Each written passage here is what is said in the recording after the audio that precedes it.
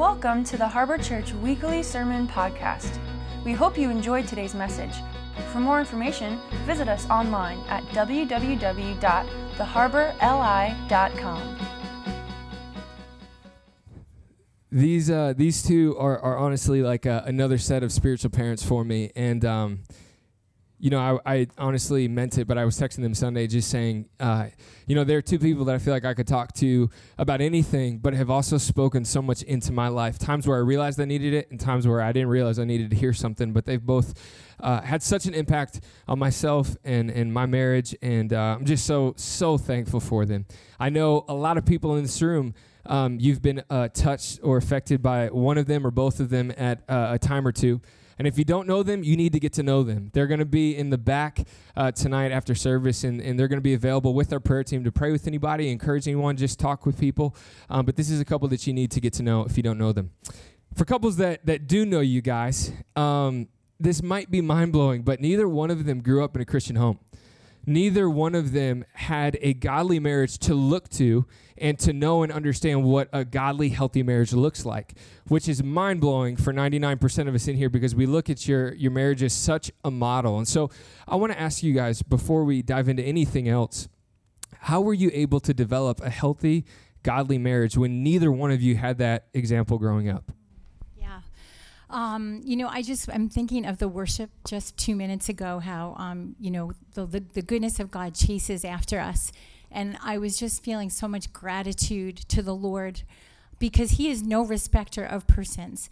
And I'm so very grateful, Scott and I, because as Scott said, we did not come from godly homes. We came from homes with parents who loved us, but struggled because they didn't have Christ at the center. And so both of our parents ended in divorce. There was alcoholism. And so when Scott and I came together in marriage, I think one of the things that we were super intentional about was we made a decision that divorce would never be an option. And, that was because we both grew up under divorce. We knew what the impact was on us as children, and we didn't want that for our kids. We saw the impact it had on our parents. And so very early on, maybe even while we were engaged, we discussed that divorce would not be anything that we would threaten each other with, or, it would never be hanging out there. Even in, our worst struggles, which we have plenty of those. And then I would say that the second thing was we made a decision that we were going to have the best possible marriage that we could have. And we made a decision no matter what that cost, that was going to be a goal of ours. She's really big leagues, isn't she? I'm going to move my seat so this group can see you.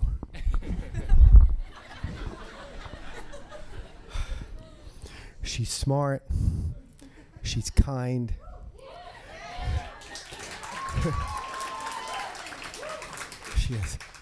She's gorgeous. And honestly, there are sometimes I need oxygen. Sorry. All right. She was asked to speak at the high school graduation as the parent. That's pretty big stuff. Chris White, you were there, That was unbelievable. That's when I almost fainted. But in any event, the first thing I want to do is I just want to clarify a couple of things because we spoke Sunday. And after Sunday, you know how adult children are really great at being critical. It's as if they didn't hear anything else, but this is the first thing. And this is from my son Daniel, who's our third. And I had talked about something that happened when Lindsay and Ben were young, and about my anger, which I'll get into in a few minutes. So the first thing Dan said was, you weren't totally cured by the time you had me, Dad.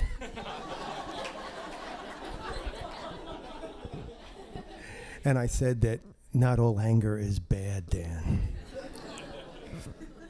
And then the next thing they came at me with was, you were talking about Mom being in a group called Overcomers. And I was talking about early on my wife went to an overcomers meeting, and I said it was a meeting for people with addictions and stuff like that. Well, this is what they hit me with on that one. You know, Mom didn't have any addictions. You made her sound like she had addictions or something, Dad. And in response, my wife said, I don't care. And then I was corrected that she was going to ACOA, which is Adult Children of Alcoholics. All right, so I think I clarified everything, right? I did the retractions. We're good and to all go. that stuff. We'll make note. Put that in the notes. Yeah, because you see, I have to go home to this, though. You know what I mean? So, you know, you're up here on the stage, but I go home and it's got to be right.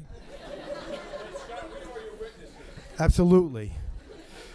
Okay, that's done. Now, what am I supposed to answer? So, it doesn't even matter at this point, honestly. Okay, I get it. Okay, I get it. Step to godly marriage, yeah. Well, it's not getting distracted, right? Well, the bottom line is, like, when my wife and I first got married, you know, we were in a small church, i.e. Lamb's Chapel 100 years ago. And, you know, if you want to have a good marriage, sometimes you have to look outside, you know, the walls of your church. You have to look at conferences. You have to look at, you know, different things that are out there in the world, in the Christian world, that offer, you know, help and offer guidance where a marriage can really grow. And I tried to tell the group on Sunday that I was the proponent of that, and nobody believed it, which was true. But what we did was Kyle had actually kind of pushed going to these marriage conferences, sort of like the one we had at our church 2 weeks ago with the Mercurios. But I was very resistant, you know, as a young married man, because I had the view, which is if it's not broken, why fix it? We're not fighting. Why do we need a marriage conference? Why do we need to talk? We get along. Well, I was wrong about that. Marriage is a project. It could be a fun project, but marriage is something that doesn't go by itself. Yeah. Marriage is something that has to grow. Yeah.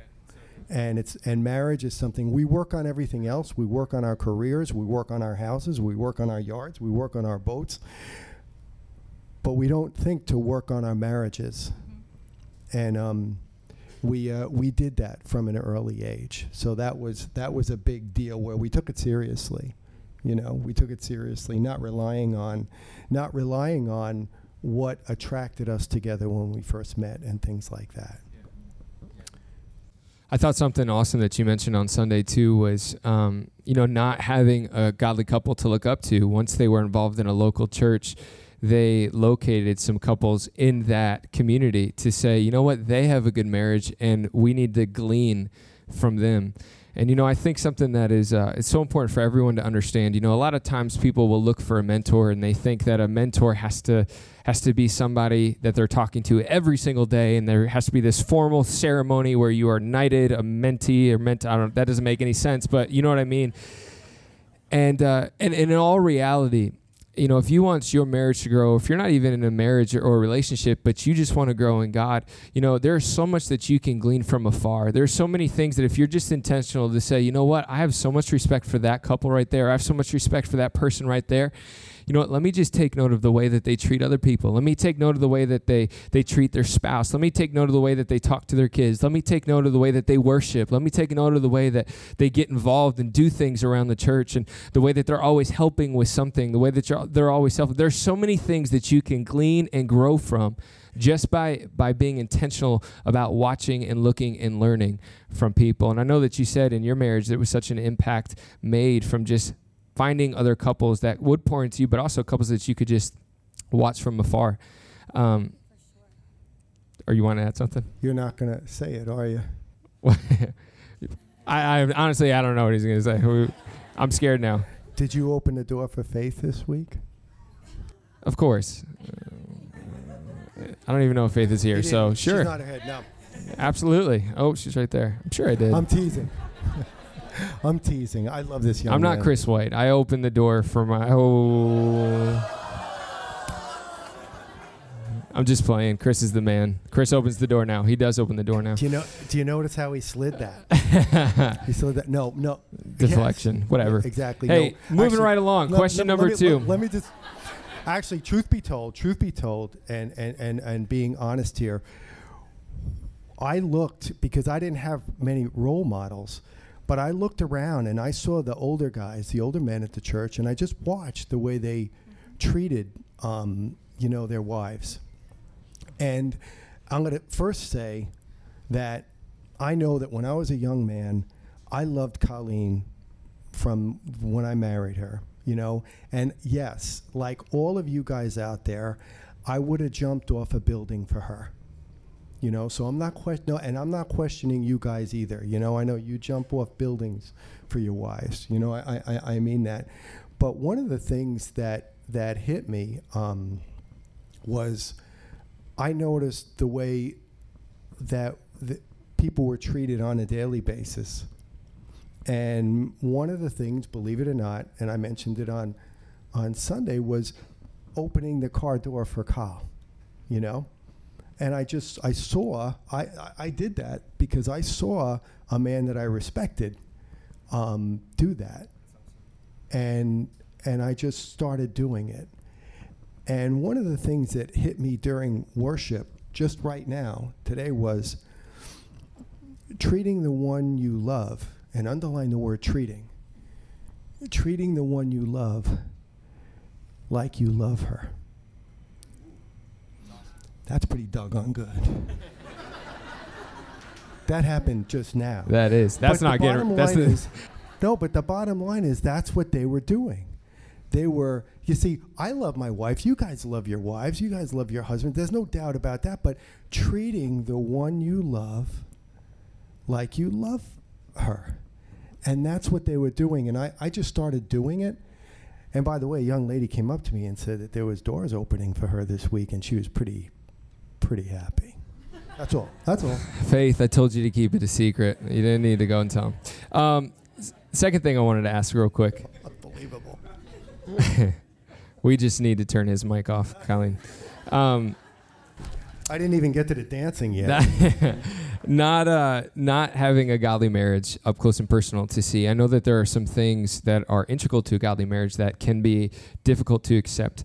One of which is this topic of honor and submission between a man and a wife. And so I wanted to kind of get your opinion on that. Was that a difficult thing to accept? Did that come naturally?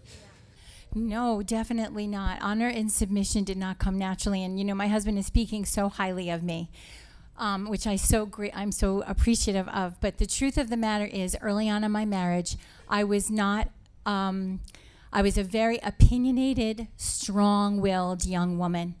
And part of the reason for that was I was the oldest in a family of 3 children. My dad was an alcoholic. My parents were divorced or separated when I was about 17. And I had the mentality walking into my marriage that I was not going to be treated badly, and no man was going to tell me what to do, to be perfectly honest with you. I was a brat of all brats. I thought I knew it all. And I thought, to be perfectly honest, that my husband didn't know as much as me. Really, what that was a coping mechanism, because when you're in an alcoholic home, and P.S., my husband was also from an alcoholic home, oldest child, both of us strong-willed, both of us opinionated, both of us driven personalities. And when we were on the same page and we both came to Christ, the work began. Yeah, we were excited to be on the same page, but boy, the Holy Spirit started to do his work. His revelation, he started to uncover things. And how many of us know that marriage will expose those things that are deep in our heart that we need to die to? And so that is really what began to happen in my heart and in my mind. And my life scripture is, Romans 12. Do not be conformed to this world, but be transformed by the renewing of your mind. And so the Holy Spirit began to renew my mind. He began to teach me to not speak. he began to teach me that to trust my husband, because this was the man that God gave me. He began to teach me that when I submitted and yielded to my husband's opinion, which he also showed me he knew way more than I gave him credit for, and I knew way less than I gave myself credit for, I began to trust God when I trusted my husband. And there was this beautiful thing that began to happen, because as I began to not speak, it opened the door for the Holy Spirit to speak to my husband. He wasn't hearing my voice and my opinion all the time. There was this quietness that started to develop between the two of us, where he began to hear the Holy Spirit. And so there was such a unity that grew in our marriage. And I mean, I was a feminist, and not that feminism is necessarily bad, but when a woman thinks she knows more than a man simply because she's a woman, that's a big problem.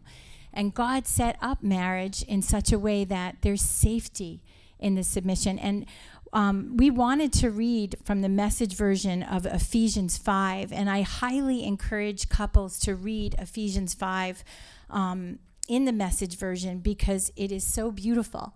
And these were things that Scott and this did not come naturally to us. The godly role of a husband, the godly role of a wife, this was something that we really had to learn. And so I'm going to read the first part for wives, and Scott will read the second part for husbands. Out of respect for Christ, be courteously reverent to one another, or submissive one to another. Wives, understand and support your husband in ways that show your support for Christ. The husband provides leadership to his wife the way Christ does to his church, not by domineering, but by cherishing. So just as the church submits to Christ as he exercises such leadership, wives should likewise submit to their husbands. Husbands, go all out in your love for your wives, exactly as Christ did for the church. A love marked by giving. Sorry about that, I messed up the thing here. Not getting. Hold on, I'm just going to do this. Oh man, I just had it.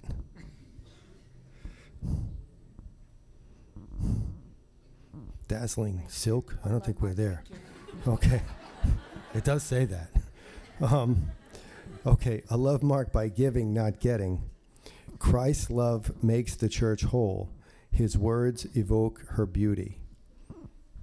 Everything he does and says is designed to bring out the best of her, dressing her, yeah, it's in this, in dazzling white silk, radiant with holiness. And that is how husbands ought to love their wives. They're really doing themselves a favor, since they're already, quote, one, unquote, in marriage.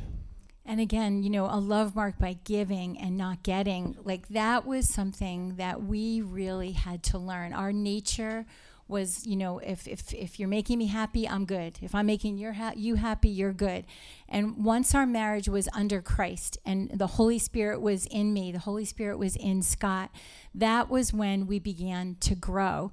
And, the other thing, and you and Faith touched upon this last week about, how do we speak in front of others to each other?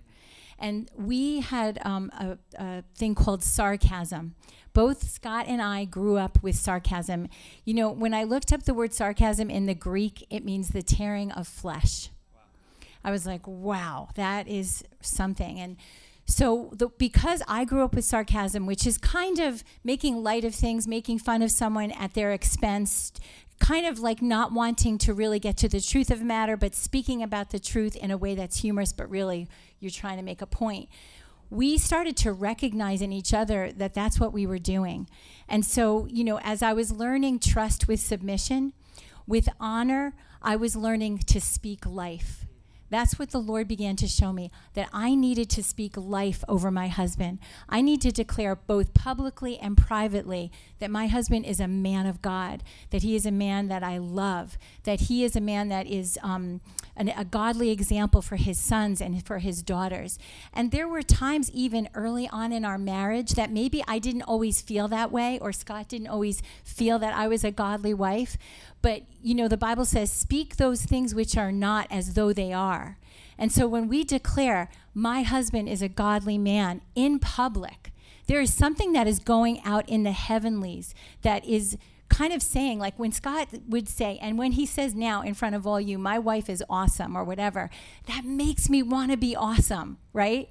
When we speak life publicly over our spouse, it makes them so full of joy. And when they know that we respect them, especially women, our husbands need respect. That's one of their greatest needs. When I learned that, I had to become intentional because, again, it wasn't something that came naturally. I had to learn it. I began to do that, to speak life over my husband, to show him the respect that he so desperately needed. And, so those were the things, honor, learning to speak life, and submission, learning to trust the Lord. Yeah. And, those things are easy to talk about until you're married. And then you have to face those things. Those are things that I never thought would be difficult until you get married, and then you have to walk those things out. It's so funny. People will say, yeah, I'm all for submission until you disagree with somebody. Yeah.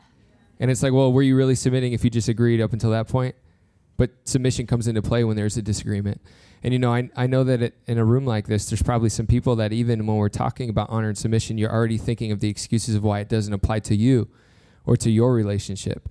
And, first and foremost, I think it's understood that we're all called to submit to God. So aside from the wife submitting to her husband and the husband also submission being a two-way street, there's such a responsibility on the husband to be the spiritual leader of his home and to first and foremost submit to Christ. And so that is a huge part of it, absolutely huge part of it. But, even if you're here and maybe your husband isn't saved, the Bible doesn't say only submit to your husband if he's saved. There are plenty of ways where you can still submit to your husband and you can fulfill your role as a godly wife, even if your husband isn't leading in a godly way. First and foremost, submitting to God supersedes anything. But there are plenty of ways. There are plenty of things that I'm not going to submit in any way if they're not pursuing God. Well, then you're wrong. And so, Christ has called you as a wife to walk out your biblical role. On the other side of the street, there's plenty of guys that feel like they don't need to cherish, love, and respect their wife because they don't feel like their wife submits to them and plays the godly role that she's supposed to play. Well, guys, if Jesus waited to love you until you submitted to him, it would never be there. And the way that Jesus loves the church is that he chose you before you ever chose him. He chose you before you had the capability of choosing him. He chose you even knowing that there were plenty of us that would never choose him back, and he still chose to love us unconditionally. So any guy in here who thinks that you can't cherish, speak life to, or love your wife the way that you're called to because she's not submitting to you, you're in the wrong. Scott, I want to ask you real quick, were there any issues that come to mind that were a struggle for you to work through? Maybe things that you didn't even realize were there, but begin to show themselves once you got married? Yeah. Now is when I dropped the bomb, right? Basically, what you just saw was Colleen painting a picture of two alphas coming together in marriage. And it was really something. It was really something. I love what Kyle said, because she lived it. And there's one issue like from the get-go, and Scott and Faith hit it during their talk a week ago, and it was the subject of love and respect, and how men need respect. And part of it I was like, man, he stole my thunder, but the bottom line was they talked about, which Colleen and I totally went through as well, which is a husband needing respect from his wife. And I think everybody can identify with Scott and I where we felt funny or even insecure asking for it or wanting it, because basically the way we grew up is, you're a man, and I grew up, I was like, I'm a man, I don't need anybody's respect. I got respect in here, and I don't need my wife to respect me. Like, I want it. But do you know what I'm saying? It's like I never would want to admit to that kind of vulnerability where I would need the woman that I love to respect me, because it almost makes you feel a little funny. You know what I mean? And you and Faith were kind of outlining in that, and that's a truth that applies to all men until they can finally sit down and say, darn it, I need my wife to respect me. You know what I mean? And to be vulnerable enough to say, what you said just hurt me. You know what I mean? And sometimes it takes a while to get to that place, but I think it's just that's what marriage is about. It's not like you need the respect of the world, but if you're going to get married, you need the respect of your spouse. And it's good for women to hear that, and it's good for men to hear that. But then there's another side to submission, which has to do with our submission. And one of the things that marriage is not just for happiness. It's also for holiness.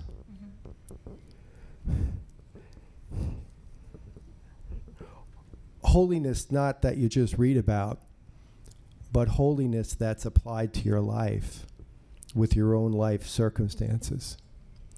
So I'm going to welcome you to Holiness 101 for Scott.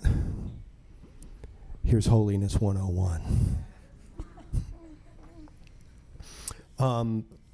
When Carl touched on, when we didn't come from saved homes, and so when we basically, the way I grew up in an alcoholic home, and it was like walking on eggshells. There was a lot of fear. There was a lot of fighting. There was divorce, and then eventually there was suicide. My mom had taken her own life when I was a teenager. And from there, though, it was the summer of my senior year in high school, and my parents were not together. My father was actually came and took care of my little sister, and I went to college, and we never had a discussion about it.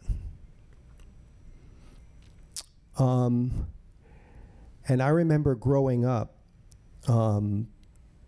where most of my childhood was more or less you get in a survival mode. You could either fall apart, and I'm not saying that's necessarily bad anymore, or you could build walls. And what I chose to do, what I did for survival was I basically said to myself, I'm gonna get out of here, and this life is not gonna be, my life is not gonna be this. And I'm not gonna feel these things, and I'm not gonna feel sadness either. I'm just gonna be, and I became an overachiever, a good student, and everything was toward becoming a lawyer, getting out, and that. And one of the things that I closed off was, I don't know if anybody saw the movie Inside Out. Inside Out? Come on, somebody out there. Did anybody say Inside Out? Well, it had the inside of someone, and it had like the feel, all the emotions, anger, joy, laughter, whatever, and sadness. And what they endeavored to do with they all said, you know what? Sadness is kind of a drag. And she was a little blue figure, And they said, let's get rid of sadness. Let's banish her, and let's close her off. And then you saw what happened in the movie. Well, I did that. I really did that. I didn't even cry when my mom died. And I thought that I'm going to make it now. This is good, this is a way to live. But What you don't realize is when you're a child, that stuff goes somewhere. It goes somewhere. And my wife had an expression which I hated, was it's coming out sideways. Stuff comes out sideways. And what I did was I had a deeply embedded anger that only came out once in a while. And very few people saw it. And when I got to know Colleen, this is a wonderful thing about marriage is you can fool society, you can fool your job, your career, you can even fool your church, because I was even an elder at the time. But you can't fool your spouse. And she would say to me, you know, you need to talk to somebody, Scott. You need to be able to cry. And she basically was trying to do what a good wife does. She was trying to get in. And I was not going to let anybody in. And I wasn't even letting God in that. My view was, I'm saved. I got saved while I was in law school. Colleen got saved a couple of years later. I was living for God. Had a great, good career going. We're married. We got a new house. We got a new family. Lindsay's a toddler. Ben's a baby. Almost good. But in any event. Sarcasm. That was sarcasm. All right, he's upstairs though, right? That's true. And he doesn't really listen. So I bet you anything he's not watching. And if you're watching up there, don't tell him. But it is, no, I'm only kidding. He was a colicky baby. Whoa. But in any event. But in any event, I know. But in any event, so I basically said, I'm saved. I know the Lord. Any issues, God and I are going to work out. God's going to work it out in me. And that's what men do.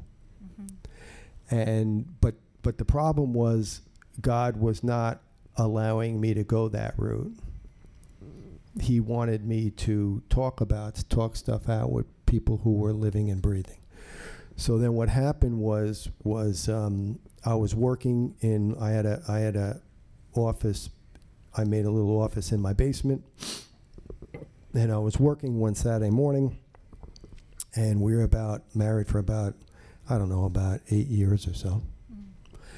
And I hear Lindsay, who was always an active kid, I hear her come down the stairs, and all of a sudden she fell.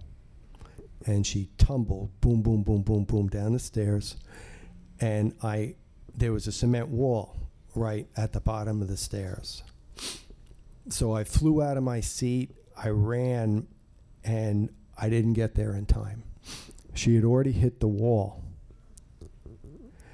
And I'll never forget, I picked her up and I just held her in my arms, and I walked in the other room of the basement, and thankfully she started to cry. So, all right, she's okay.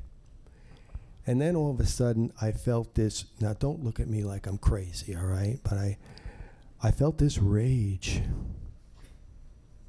like just this rage at her, at my daughter. I forgot to tell you that I was an overprotective father, where I was a crazy overprotective father, where when Lindsay was born, this is a true story, I made everybody in the hospital wear masks when they came to see her. Everybody. Brother-in-law, my sister, her parents and all that, and they would come in and say, oh, can I hold the baby? I'd say, yeah, you just got to put a mask on. And they go like, no, you got to put a mask on. And I had the masks. And a nurse would go by, and they would see everybody in the room. There'd be 12 people in the room, and they all have masks on. And I didn't see anything wrong with that at all. So that's the father that I was. And when she fell, I was shaking with rage, and I knew something was wrong. So I walked up the stairs. I handed her to Carl. I walked outside still shaking, because what was in me was what was in the house that I grew up in. And it scared the daylights out of me that I might not be able to keep it out of my new house. So I walked into Colleen and I said, I give up. Well, I didn't say I give up. You never say that. But I said, all right, I'm going to counseling. Now, I'm not saying that everybody needs counseling. I'm not that guy. But I want to tell you that I did. And I went to a Christian counselor, a man. And what I loved about it is there's a beginning, a middle, and the end. And basically, I remember the first session, I told him everything, because keep in mind, my teenage years, I acted out what I went through as a child, and there was tons of sin, tons of stuff. And I remember I confessed everything to him. I just told it all. There was such a deep shame in me for the things I did. You know, both drinking, sexual sin, you name it.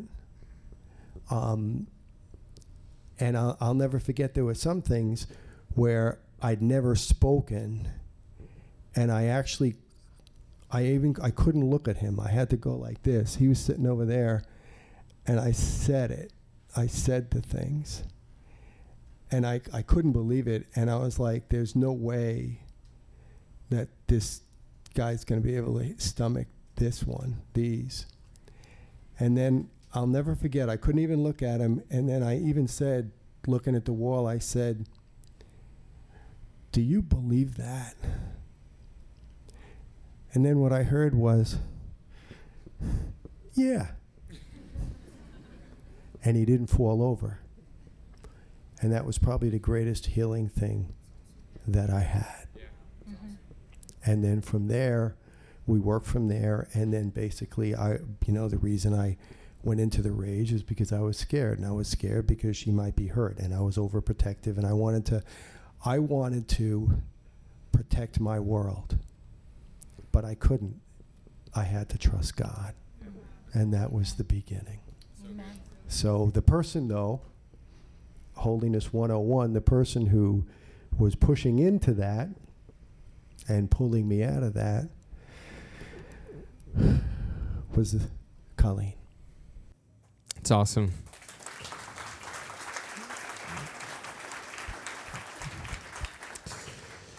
Appreciate you sharing that. Colleen, I want to ask you a question really quick.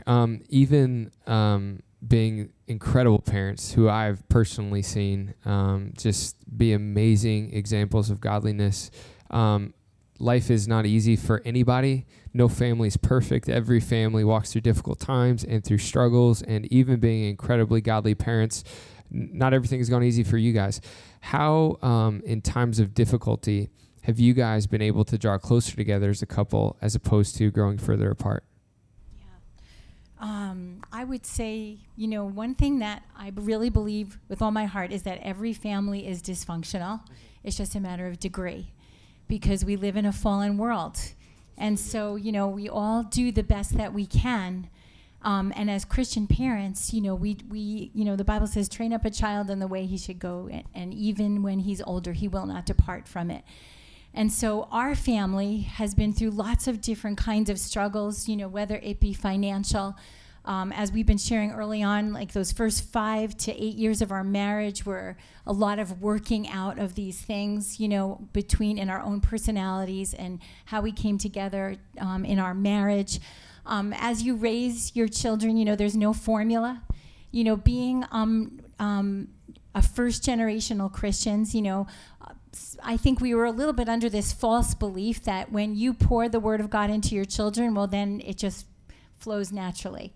But you know what? Our children, they are entitled to their own journey. And so between things that have happened in the life of our family, emotional, spiritual, physical, we have learned because of the foundation that was laid early on, how to respond to these unexpected events in unity. And if that foundation hadn't been laid early on, I think that the tendency would have been, when something, maybe a crisis comes up, to blame one another. You know, it's when there's some kind of upsetting thing that happens, the first thing you want to do is point the finger. We never want to look at ourselves. And so I think that when things have come up that are unexpected, the first thing that I think that we did and that we try to do is take ownership for our part in it. You know, what did we do wrong in that process? I remember facing a financial crisis at one point, and instead of Scott saying, you know, you spent this, or I said, well, you didn't invest here, or whatever, which those thoughts were in both of our minds.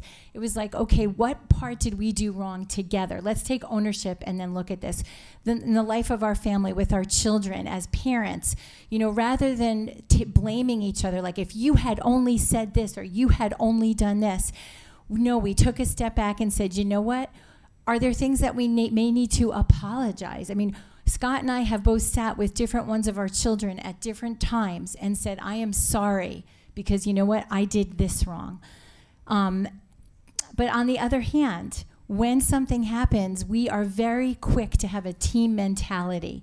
So that if I see Scott going into some type of condemnation, oh man, I can't believe I did this. This is all my fault. What I'm trying to do is get behind him and say, no, you know what? There is therefore now no condemnation. We are in Christ Jesus. You are a great provider. You are a godly father. You are, I call him a good Papa Bear. You know, we may not have been perfect, but we have done the best that we can. And, you know, I remember early on, maybe it was like year 8 or 9 or 10, we went to a marriage conference, and they had the husbands and wives look at each other in the eye. They said, turn and look at your husband, look at your wife, and say to one another, my mate is not my enemy. And everybody kind of laughed at first.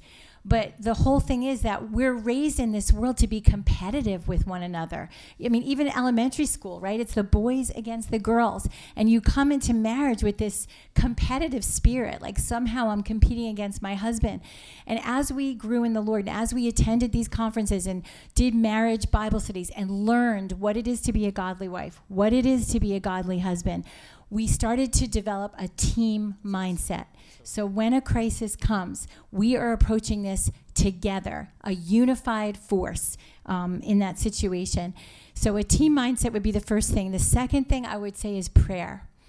When we pray together as a couple, I believe that there is a great deal of power in prayer. When we are praying together in unity for a situation, I mean, we pray for our children probably every single day. We pray for our grandchildren. They're coming. I know it. They're coming in Jesus' name. We pray for... That was worse than me. That's definitely getting retracted. That is definitely... All right, retracted. But no, I am speaking those things which are not as though they are, because they are. We are going to have so many grandchildren. Cannot wait. And honestly, we pray for our grandchildren. We pray that, Lord, they're going to live godly lives. They are going to serve you with their whole heart.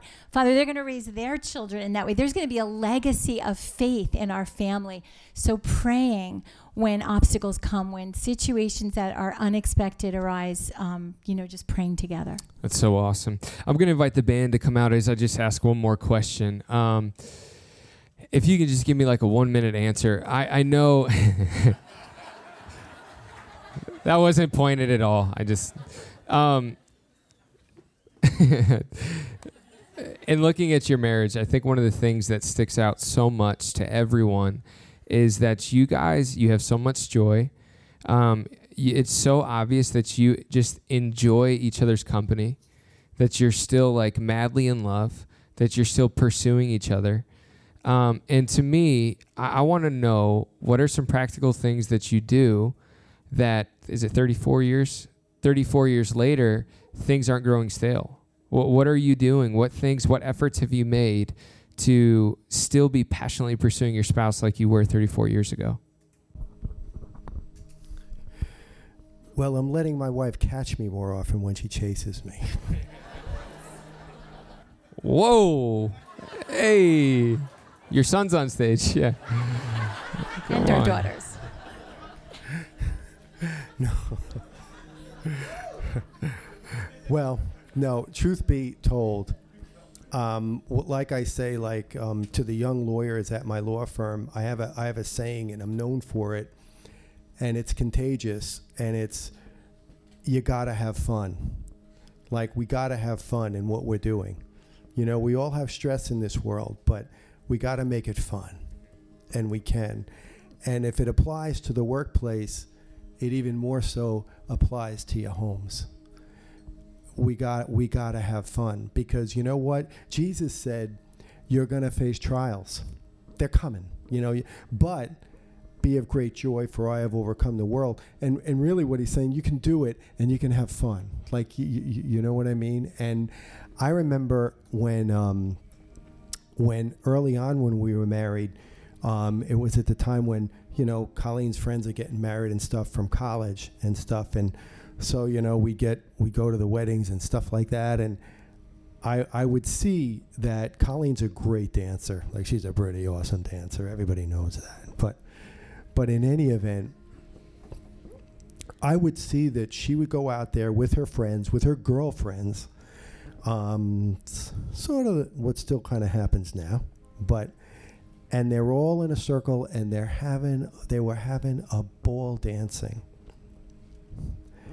And all the guys were sitting around at the table, you know, insecure and not going out there.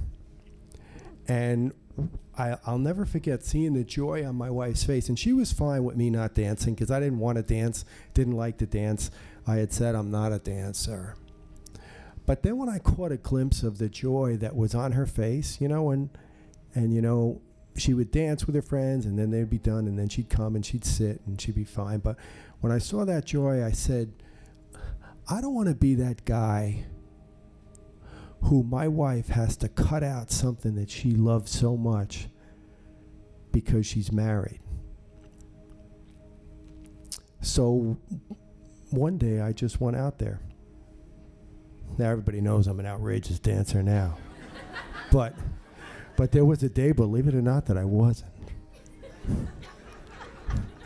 But truth be told, I basically decided I can't dance at all, and everybody is probably going to laugh at me, but I decided I didn't care, because when I went out there was one person that wasn't laughing at me.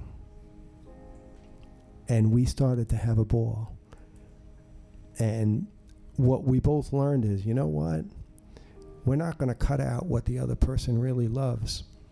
We're going to just be part of it. And you know what God does? God blesses that.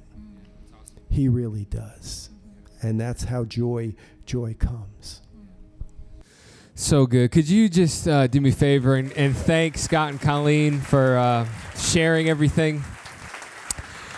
I want to just invite you, could you stand with us tonight as we close out service? And thank you guys again so much. It was amazing just to hear from you guys. And, you know, it's not easy to come up here and to share stories and to be vulnerable and to be real, but I know when even hearing it again tonight, there are things that I know the Holy Spirit's speaking to me, and we're just so thankful for you guys doing that. If you're visiting with us again, this is not what we normally do for service, but this series is what we've been doing.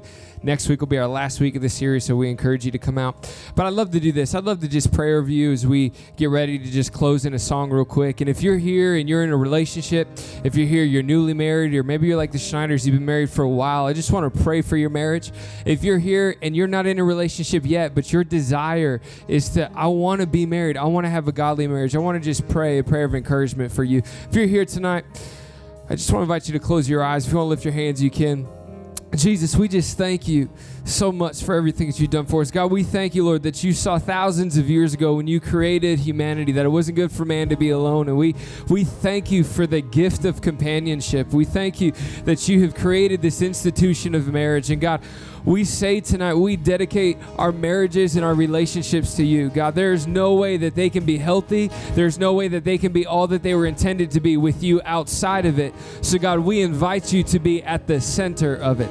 God, I pray, Lord, that everything we've talked about in this series, everything we spoke about tonight, that your Holy Spirit would remind us tomorrow morning when we wake up to strive to be that godly husband, to strive to be that godly wife.